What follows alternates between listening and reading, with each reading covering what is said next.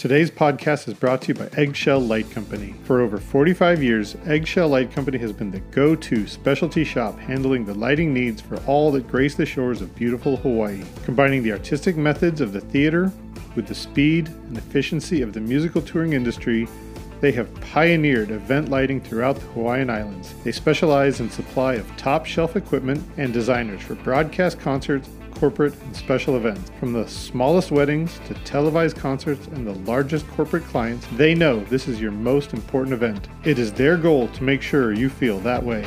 Aloha from Eggshell Light Company.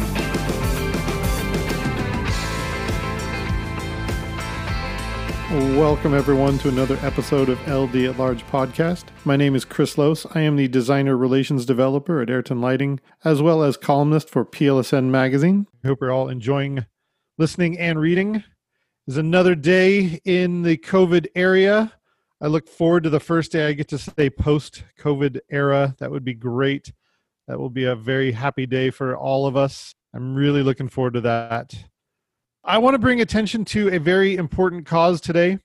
The UK has already done it. The United States has done it. Canada has been working on this for quite a while as well. They would also like to raise awareness and let everybody know that the entertainment industry, the live events community is in a dark place right now. We don't have our livelihood. We don't have our passion. We don't have our jobs. There's a lot of things that are just on hold, and we don't really see an end in sight. So I wanted to invite a new friend of mine to the podcast to kind of spread the word and raise some awareness for what can be done and how we can show support to each other. Joining me today is Morgan Myler. He is the co-founder of Live Event Community and the vice president of IATSE Local 58 out of Canada, Ontario. Thank you so much for joining me, Morgan. I appreciate it. I really appreciate the chance to talk. And yes, won't there be dancing in the streets, on stages, and everything else when COVID is over? By nature, I'm a hugger. I don't do well with like the elbow bump or the fist bump, and I can do it, but I'm a hugger guy, and I want to get back to that pretty bad. Look forward to that. Just being able to sit in a room with somebody and sit within a very close proximity and stare in the same direction and enjoy the unity and the solidarity of just expressing love and getting a reaction. I can't wait to get back to that.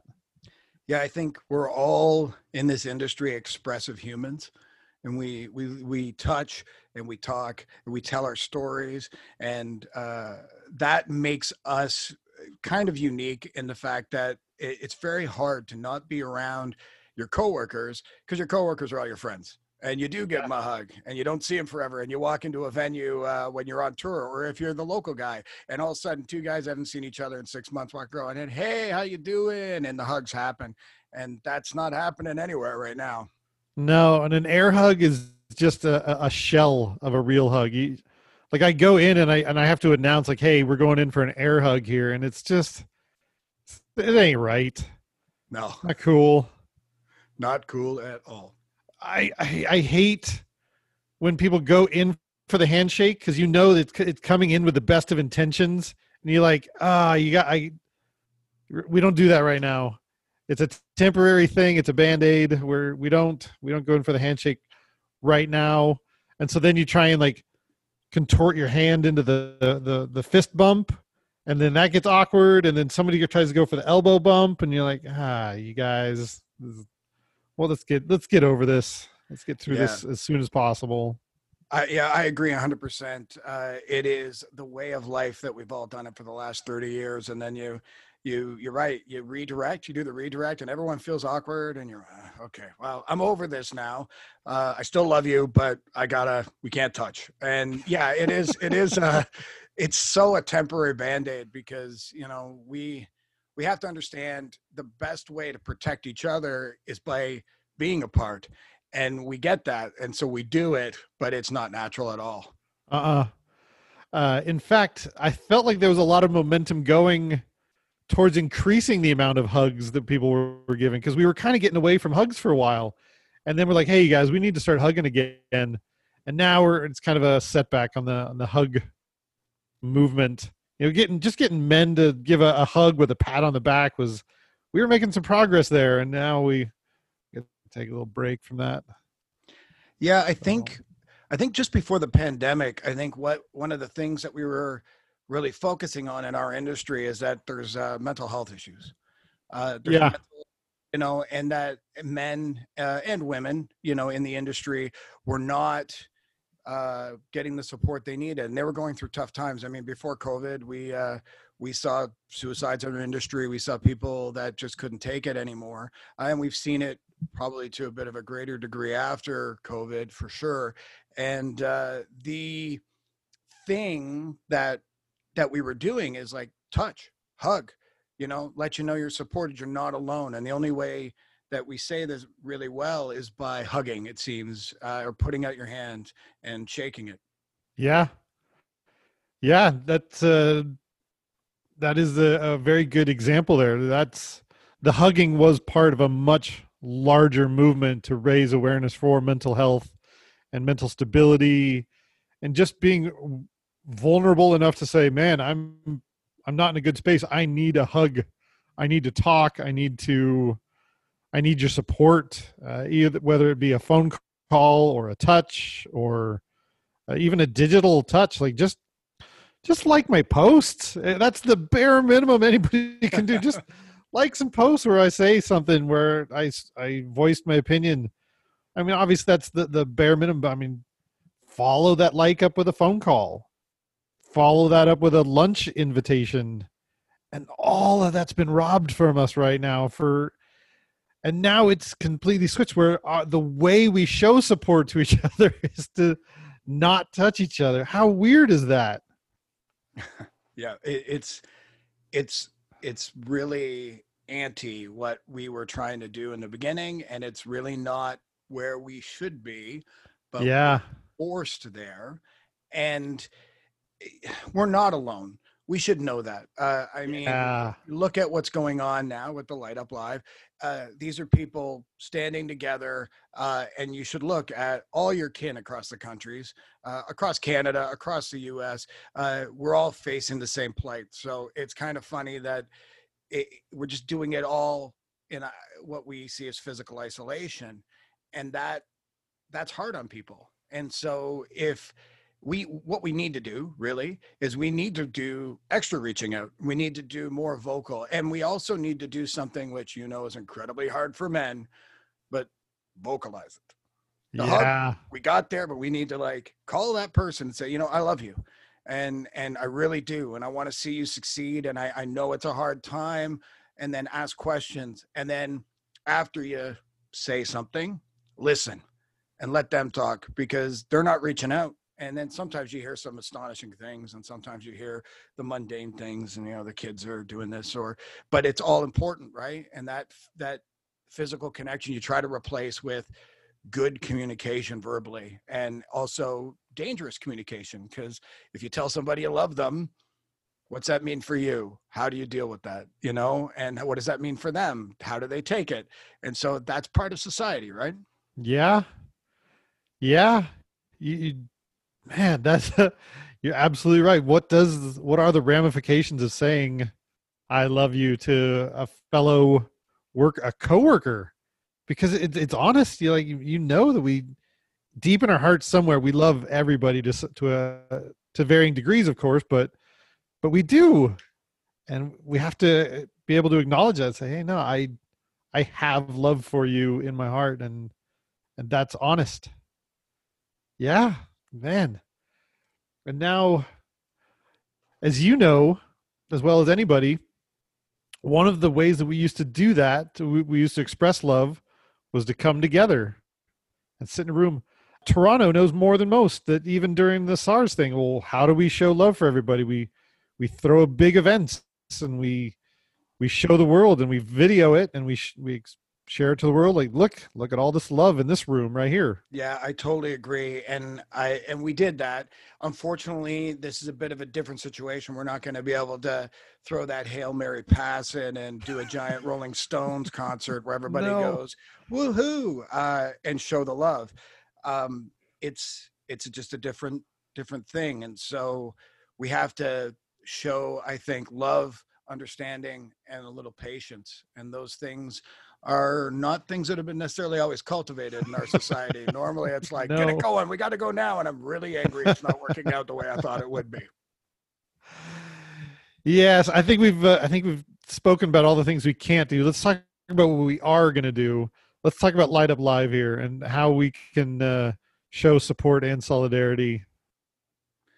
Yeah, absolutely. And I think this has been a great message for everybody here across the world, that these backstage workers, catering, all the supply chain, that have normally been unseen, where people don't know. They just go to the concert. They go to their theater. They go to their local DJ. They don't know the hours put into that 1 hour show.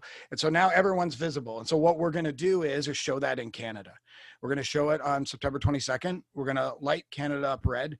Lightituplive.ca is where we're tracking all that information. We're going to track it on a map.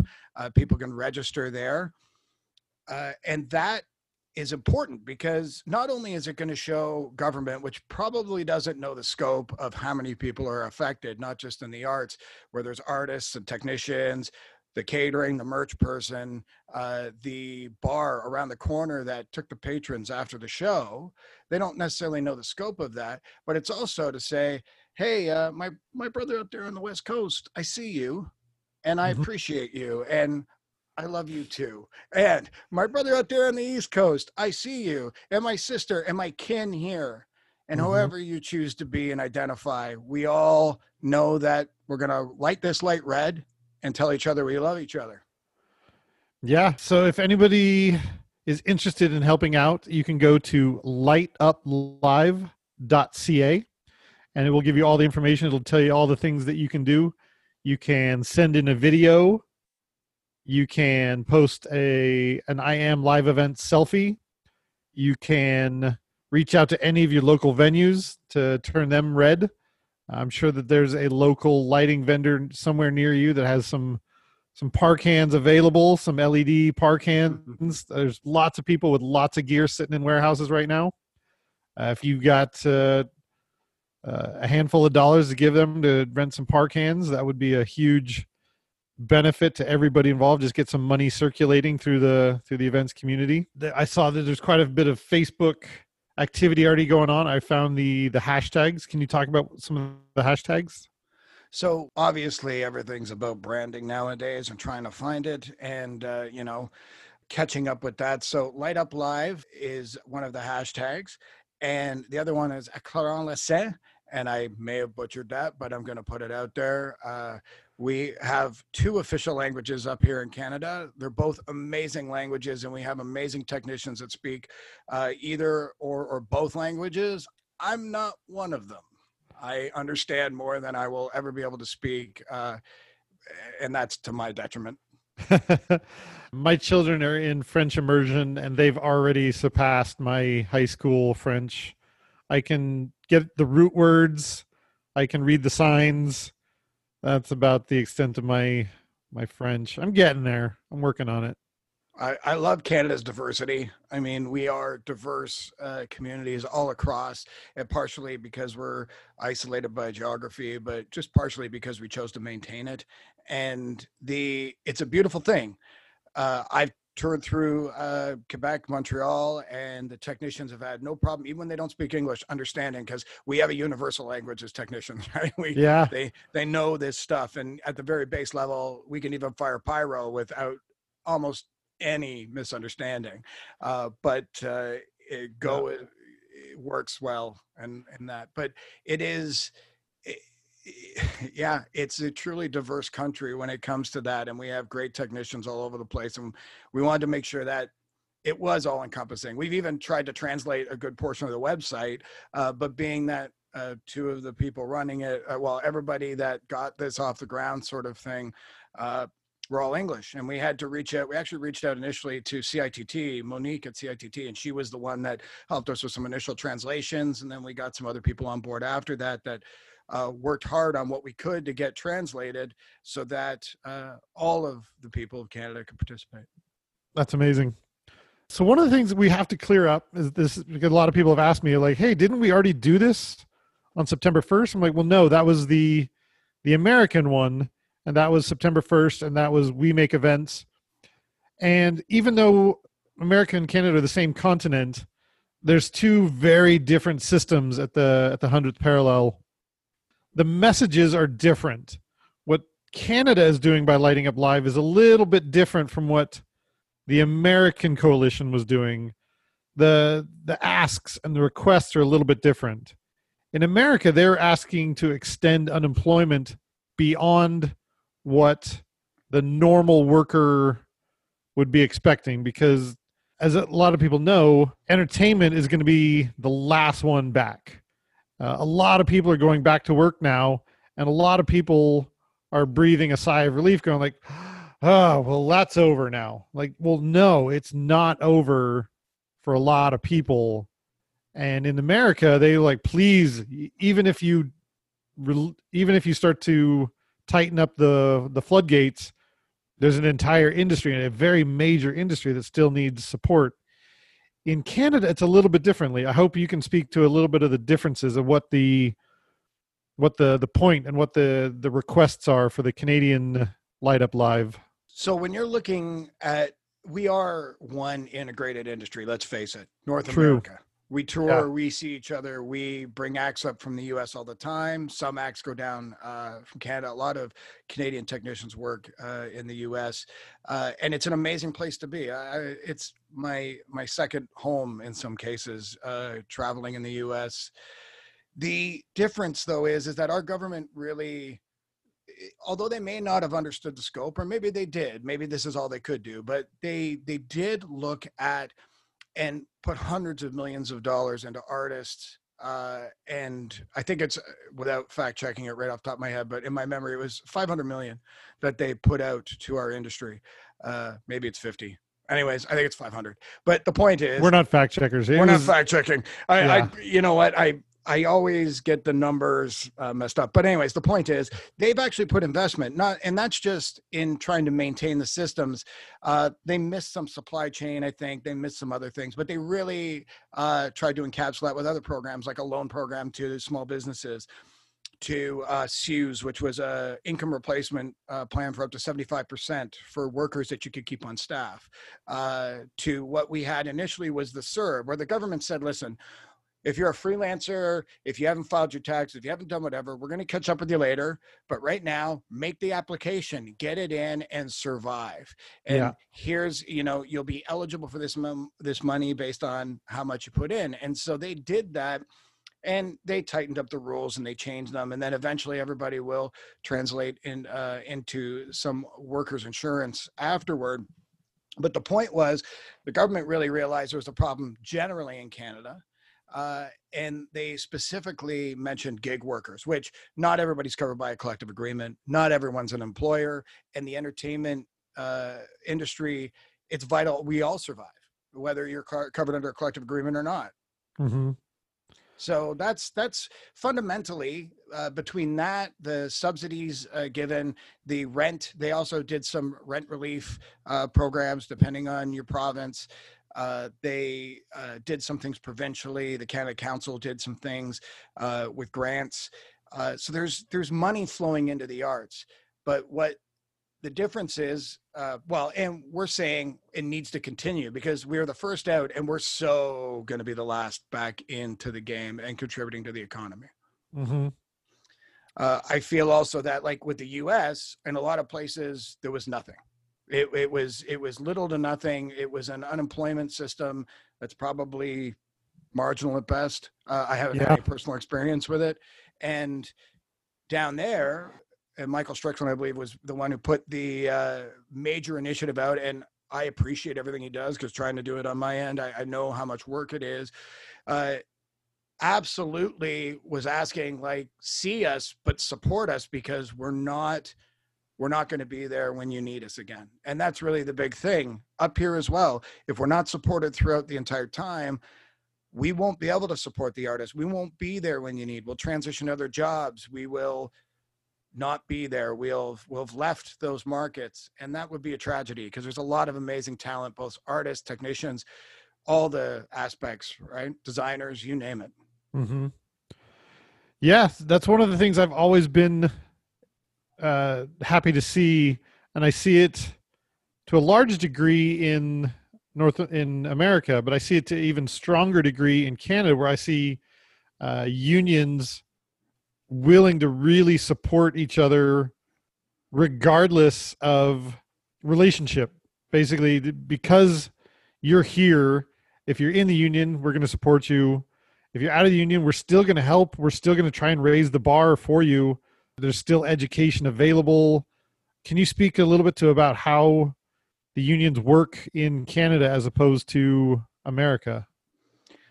So my obviously my major experiences with the entertainment union in Canada, and they have supported workers for, well, since well before the pandemic, and done what I consider an excellent job. They have during this, I can speak a lot for my local specifically, but we maintained benefits for our workers, for our members. We provided emotional supports and mental health resources. We continued to support the membership as best we could in dues relief, and even the International did that. But we also look at the rest of the industry and understand everybody's important. And part of what I'm doing, obviously, is for the rest of the kin in the industry and the way it works, just sort of in a different channel. But it's still supported by, obviously, Light Up Live is supported by the International in Canada, as We Make Events was supported by IATSE down in the States. And I think one of the things people don't realize is the more unions involved in a culture, the more there seems to be a middle class. There is data that suggests that the people that work for unions, and the more that unions have penetration in a market, there's more of a middle class. Yeah, I don't know if it ever made headline news, but in the last few years, Canada took over as the country with the richest middle class. And a lot of that has to do with the prevalence of unions, not just in entertainment, but in culinary, in education. There are some really strong unions in Canada, and they speak up for the people, and they stand up to mega corporations. Like, yeah, you should totally come here and do business, but only if you're going to support the people in a way that's sustainable. And that raises the bar for everybody else who wants to do business there. I agree. And I think one of the things that's really crucial to note when it comes to union, and especially IATSE, is that our workforce is changing, and there's a lot of younger, motivated, socially minded individuals that are looking to make not just the industry better, but society better. And it helps them gather and make a unified voice, helps them advocate for workers. And the reality is, if you have a good paycheck, you can go home, you can spend time on those things if you want. You can actually have a bit of a life outside work. If you don't have a good paycheck, we all know what it's like working paycheck to paycheck. It's hard. And so it's not just about the money, obviously, because we want to raise the union works to raise the floor in education. I know in Local 58, we offer education to permits or people that come to work for us that may not be members for cost. So whereas a working at Heights ticket runs anywhere from about $120 to $210, depending on how they're trying to gouge you. And we literally run it at cost. And it's been a little more money since the pandemic because we were following safety protocol, but anyone can contact me. And if they've worked for us or they plan on working for us and they need these required certificates, we train them. 873 does that as well. They do it at basic cost. So if you're going to work a movie or anything like that, you require certain tickets, like working at Heights and your lift training, forklift if you need that, or telehandler. They run the courses as regular as they can, and you could take those for cost, where you're not at the mercy of a market trying to hit construction. And let's face it, if you're a freelancer and you might not be making a lot of money, $200 is a lot of money. And so it's Yeah. better to bring it down to cost because it's a necessity to work. Yeah. I fall in that category. I am not a member of the union. Things just haven't worked out that I've had the time or anything, but I know I'm 100% positive that I benefit from the unions being present and being strong because they raise the level or the expectations, they raise the safety standards, everything gets lifted to a certain degree thanks to the unions. I'm eternally thankful for that. Even though I'm not a member, I will always stand and support unions because of that, because I know I can see the benefits. Everybody is a potential union member. Yeah. You know, Yep. and maybe there could be a various number of reasons, right? I think IATSE represents some of the most professional technicians. Not saying there isn't non-union technicians or professional. I think I have Yep. tons of friends that aren't union, even union minded, and they're amazing technicians. It's not to say what it is to say is I think it's really good to be part of an organization that's got your back. Absolutely. It's really good that they will almost bend over backwards to try to make sure workers are protected. They'll, and sure, everyone's got that story, right? Everyone's got that story. This bad thing happened. Yeah. It's one story. Nobody tells the good stories. No one tells and maybe that's part of this, like the Canada Red. Like we said right in our media, tell a good story.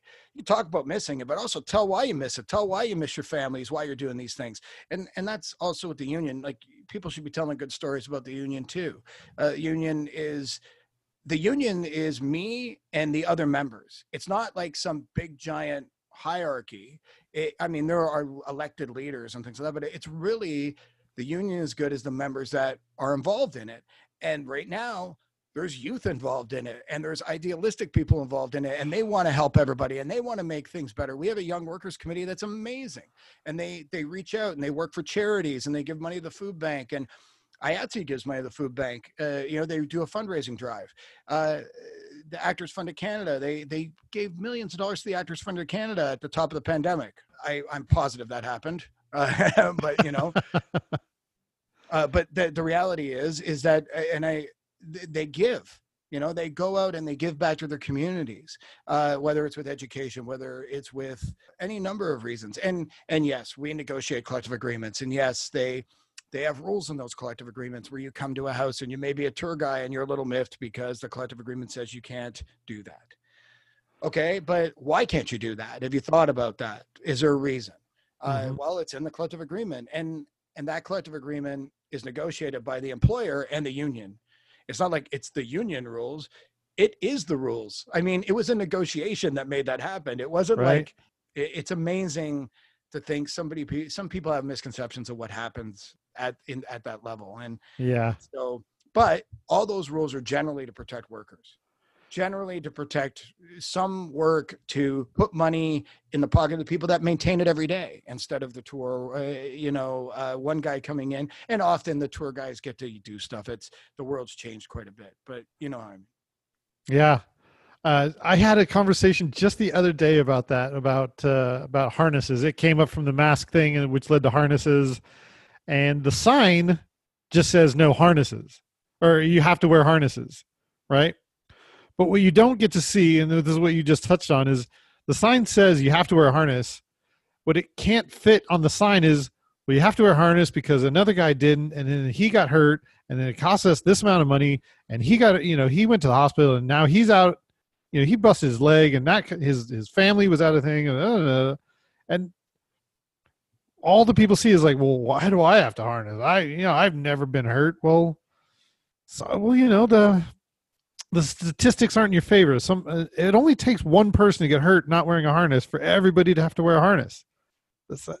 And that's why the collective agreements exist, because that was, not only did a person get hurt, but it was really expensive too. So now everybody has to wear a harness. It's just a really long sign. You can't fit all that. Yeah, and I'm pretty sure at the beginning of every accident, someone said, well, that never happened before. Yeah. Like Yeah. at the beginning of every situation that ended up where it was unfavorable to somebody, someone said, well, that never happened before. Yep. Well, of course it didn't. And then finally it did. And then people had, and whether it was the health and safety committee or whether it was a collective agreement or whatever it was, or maybe the union advocate came down and said, well, this and this happened and we need to fix this problem, whether it got into the collective agreement or not, it became a house rule kind of thing. Yeah. It all starts, I'm pretty sure, with that never happened before. Things,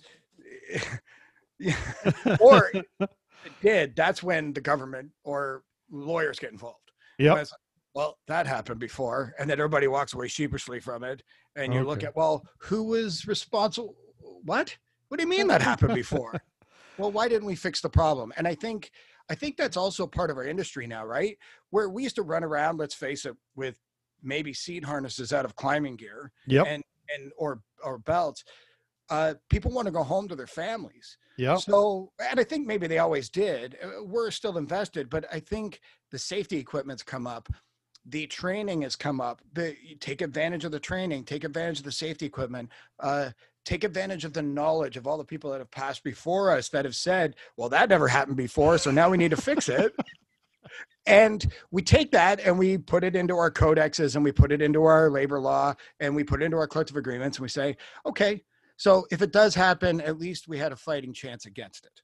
As a species, we're very clever when properly motivated. We're very clever, but we also have a very short memory or attention span.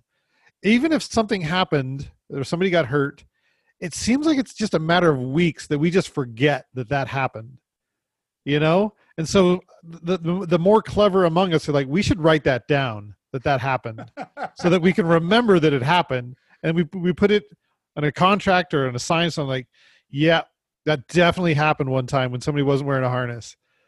But then all it takes is the new breed of people or a fresh bunch of people to come in and like, well, it never happened for us. Well, it has happened. See, we wrote it down. It's right here.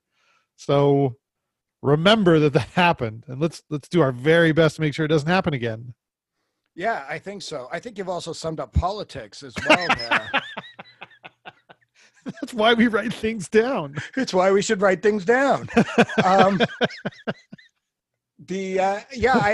can't say that. I agree with you 100%. I believe that, and you're right. It is the people, and those people are the unsung heroes. Like, let's face it, the safety advocates. And they get, there's nothing like, well, I don't need to wear a hard hat. Okay. Thanks for your input. I appreciate it. Can you put your hard hat on now? Well, you said I don't need to wear a hard hat so many times that so many people got hurt that they've actually put it into law. So instead of us, and that's the other thing, like our industry is different, right? We do things that construction sometimes does, but very rarely. We walk around on beams, and that's an ironworker thing, right? And they're covered by their collective agreements. But we come into some very special scenarios, I think, in our around safety. We stand on stages that are over 10 feet tall with no guardrails around them.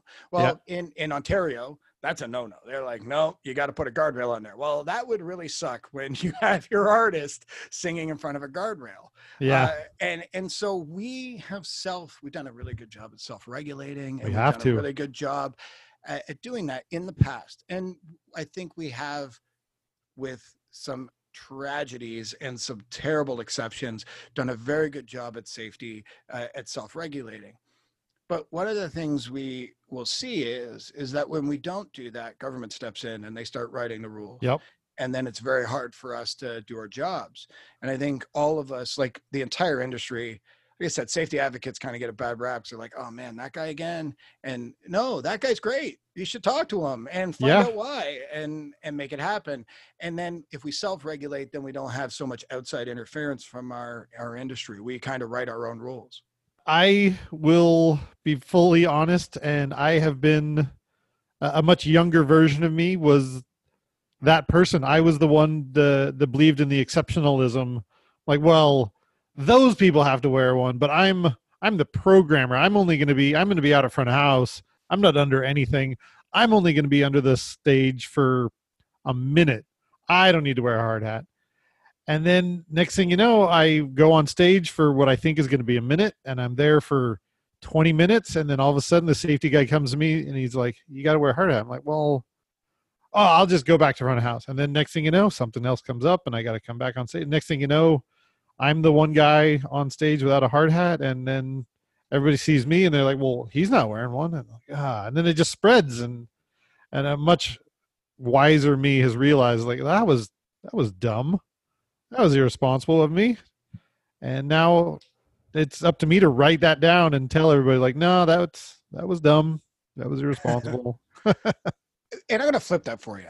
So if you're a tour guy and you've come into a venue and you know that hard hats are a good idea, or maybe you're fighting it, but you're also a leader, right? We're all leaders in our industry in one way or another. And the thing is that people, they want to see good leadership. And so you wearing the hard hat, yeah, you're only on stage for 10 minutes. You're 5 minutes, 2 seconds. But then somebody comes along and they go, hey, that guy's wearing a hard hat.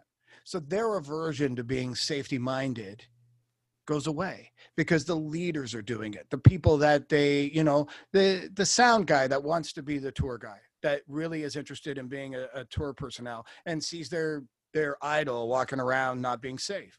Well, I don't need that. That person's cool enough not to do it.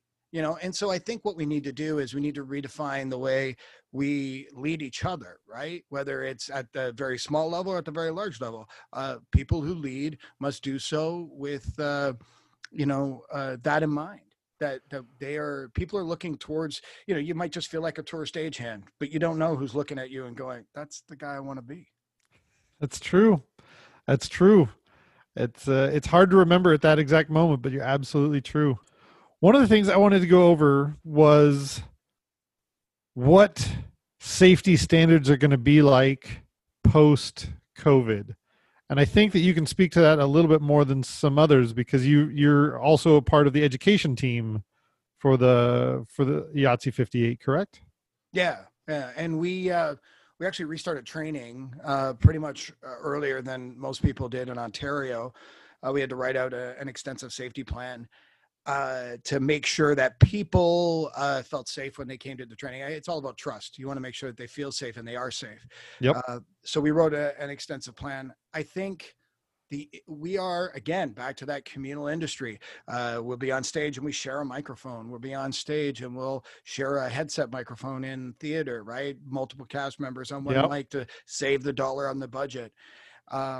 I think just the concept that we need to wrap our minds around of rental gear. Well, that gear left, let's say, this venue at 12:30 at night, and the company had no turnaround. How many times has that happened? And the rental gear that went out to a different show, to a bunch of different technicians one night, showed up first thing in the morning at the next venue. Well, was it cleaned, sterilized, or at least sanitized? We don't know. And so I think there is some great documents the IA has put out, the International has put out for the restart, especially for the movies. There is documents that the Event Safety Alliance has worked on. I had the pleasure of looking over that document and helping with that.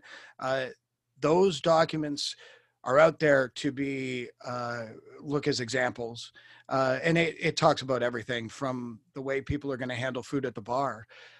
But because that relationship also between our audience and our artists and technicians are so tight, like without an audience, we don't really have a show. And without a show, there's no audience. And the energy that flows between them when that happens.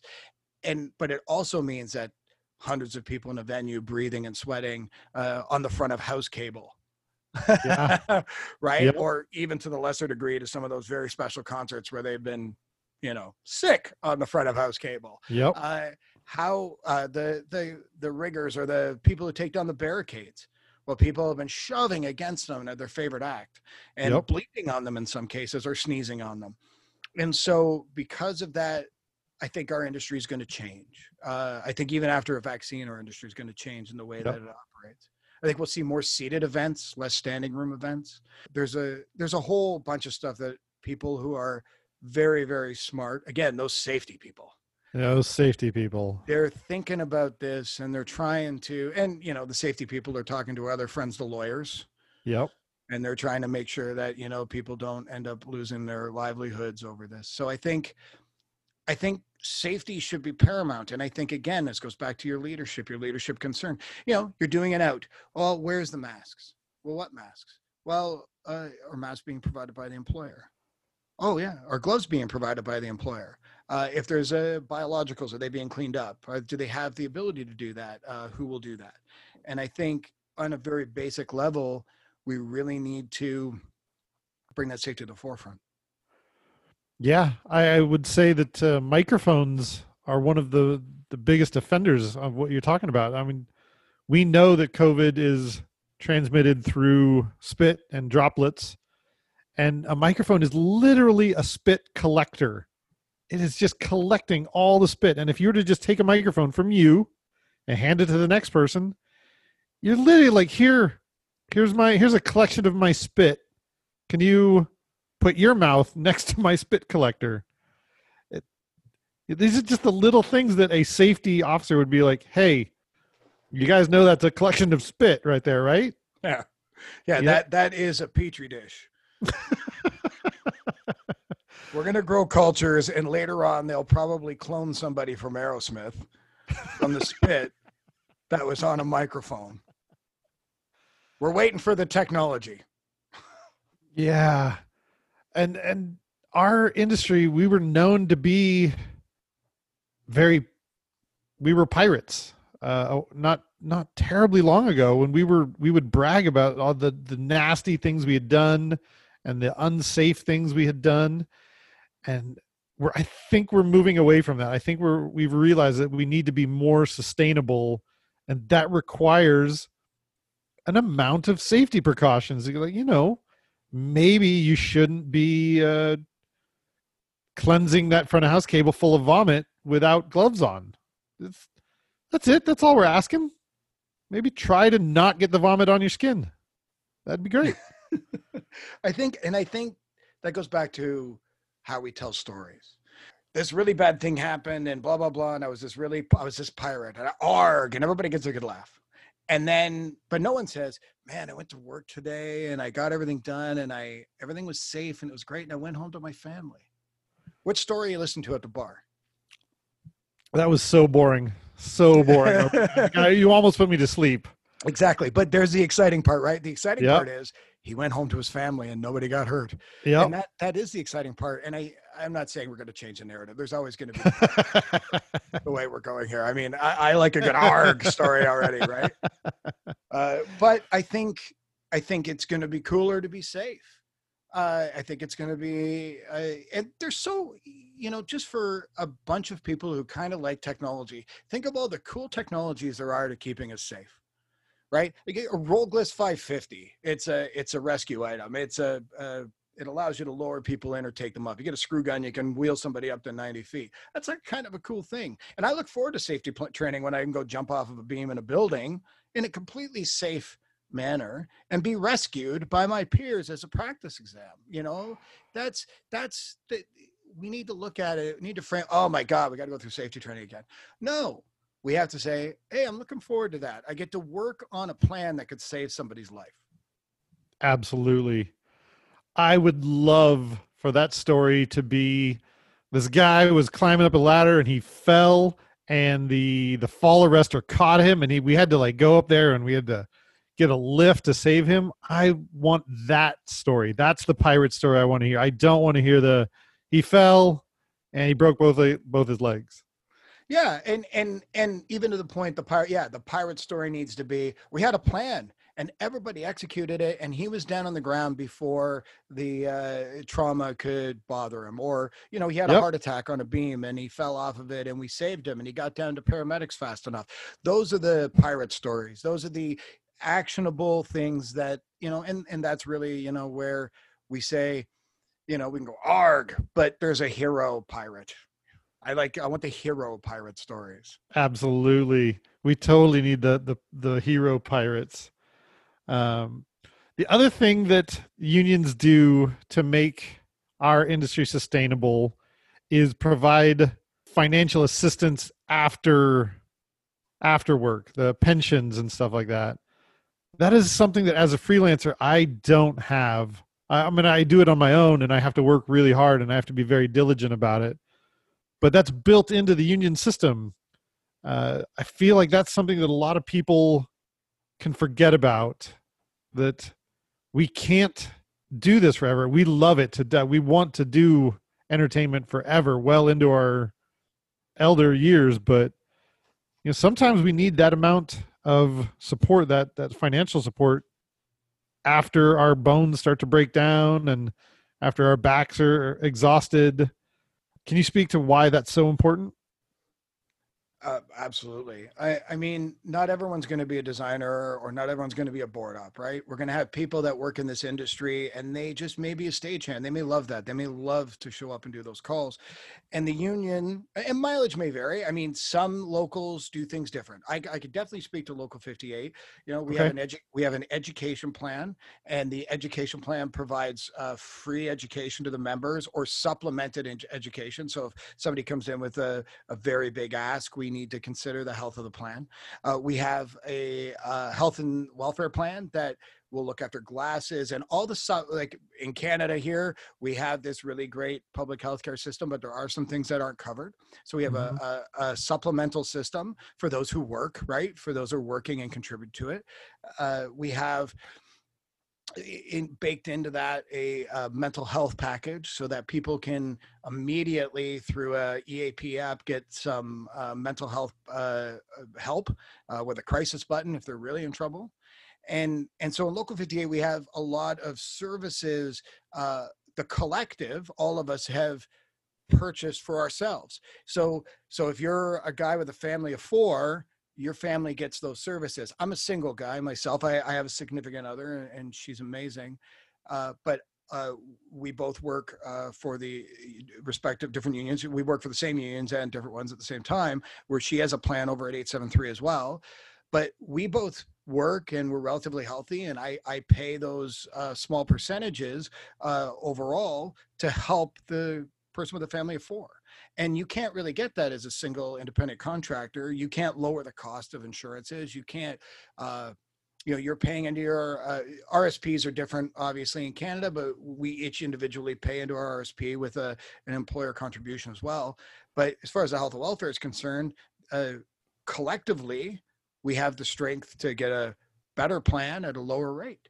And that is one of the definite benefits of a union. And pensions, definitely, RSP contributions, and a collective plan that's managed well. It's doing well, and that is the benefits of membership. Those type of programs. That is amazing.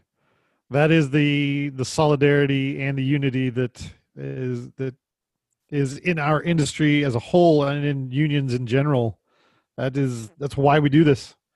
Yeah, I would just want to refresh the audience on what it is that we came to talk about today. The website is lightuplive.ca. It is September 22nd. As soon as the sun goes down, we are trying to convince as many people as we can get to turn as many venues red. And it doesn't have to be a live event venue. It can be your bathroom. It can be your front yard. It can be your local bar. It can be anything that you can take red. Take a photo, leave it red for as long as you can. If anybody asks why you're turning something red, feel free to tell them that the entertainment industry needs your support, whether it just be a Facebook share or a letter to your MP or just your local elected representative. Just say, hey, just remember that the live events community is there for you when you need it, and they need you right now. The more things we can turn red, the better. On September 1st, I was in the US, and my entire timeline was red, and it made me realize all my friends come from our industry. It was tough. I'm like, oh my God, everybody I know, my entire, after 30 years in this industry, everybody I know is from my job. This is it, right? This is our family we're talking about here. This is an industry of relationships, family supports, tour managers, production staff, people that are running the venues, IATSE locals, freelancers that gather together, that work for different companies, that see each other on a regular basis.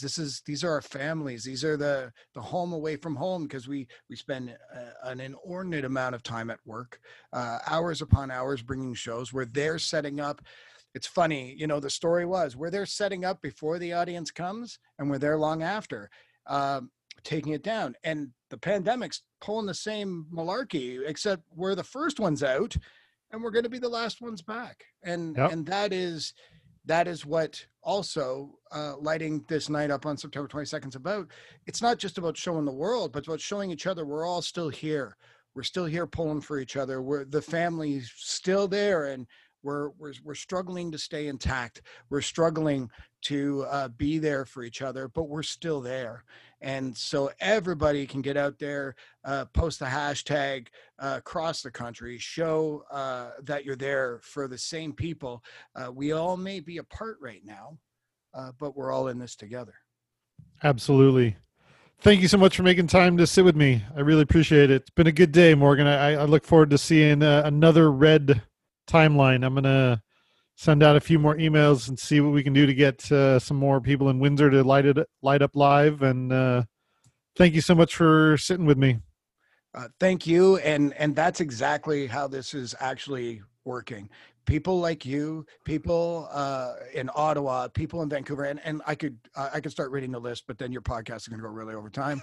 But the reality is, if I haven't said it before, thank you to everyone who's mobilized this, because although I may have started the match, although we may have put the ask out and tried to organize it and get it down to one night and provided some assets, all these people across the country want to show their love and support for the industry. And that's really how it happened. They asked their friends and they asked their friends. And I don't know any other industry that could have done that. Man, when I think of the tax brokers trying to unite to light up a town, I'm like, you guys don't have that capability, but we do. We can do it. We do. Yeah. They can't even get it together to do everyone's taxes. We need them. They're essential for sure. No, we do. And actually they're an essential part of our industry as well, right? The money managers should be talking about it as well. We can make jokes about that's what we do. That's how we're just joking, tax brokers. We love you guys too. We do love everybody. That's part of the new being the pirate. Love everybody. lovely, wonderful, caring, communal pirates. Arg. Thank you so much, Morgan. Thank you.